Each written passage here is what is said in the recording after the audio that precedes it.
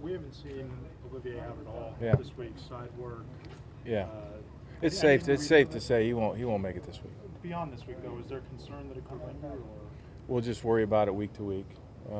He's making great progress, so we'll just have to see. How big a loss is that to not have him, at least for this week? Well, we're going to play with the guys that are healthy, and we'll see. But obviously, you'd like to have Ovi on the field. What's Lorenzo bring to your pass rush? Yeah, he does. He's an edge player. He was he's an outstanding pass rusher in college.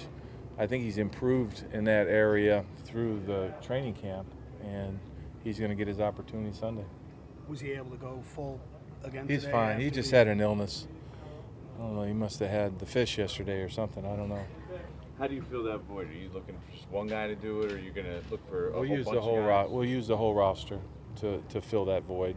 And, typically when you put a roster together, there are guys that have to overlap in certain positions. Your fullback overlaps at tight end, your fullback can overlap at running back, and so we do the same thing with the D-line and the edge players.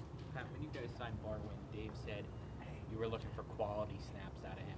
Can he still give you quantity snaps too, whatever our starting workload is? We're into the Q words, huh? Yeah, we feel like quality. We'll just see how much he'll give us, but he's healthy and ready to go.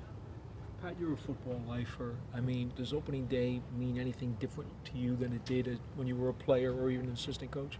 No, I've been fortunate to be able to do this a very long time. I told the players, game day and game weekend never gets old.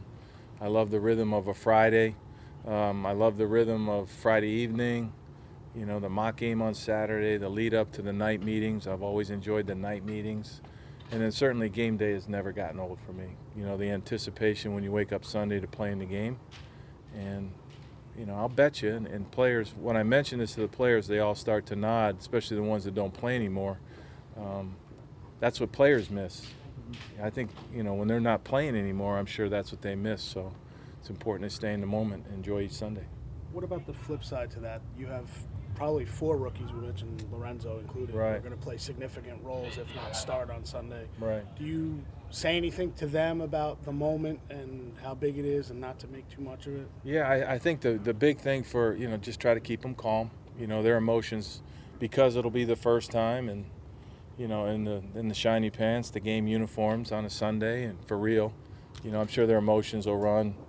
But most of these guys have played in front of large crowds before in big games, so they'll just lean on those experiences, and then we'll help them do it. It's your first game. I was wondering where we saw last year the Eagles be super aggressive on 4th down and go for it left and right. I'm just wondering where you stood philosophically on. We're going to try to make decisions each game to win the game, and if it requires going for it on 4th down, we'll do it. If we feel like there's a better choice, every once in a while you decide to punt it, and punt the ball down the field and stop them, get the ball back. Will you have someone specifically, in your ear talking about those decisions? We do that. We teach our staff. We have a shared situational awareness, and so we're all connected on the headset, so we'll all talk about it.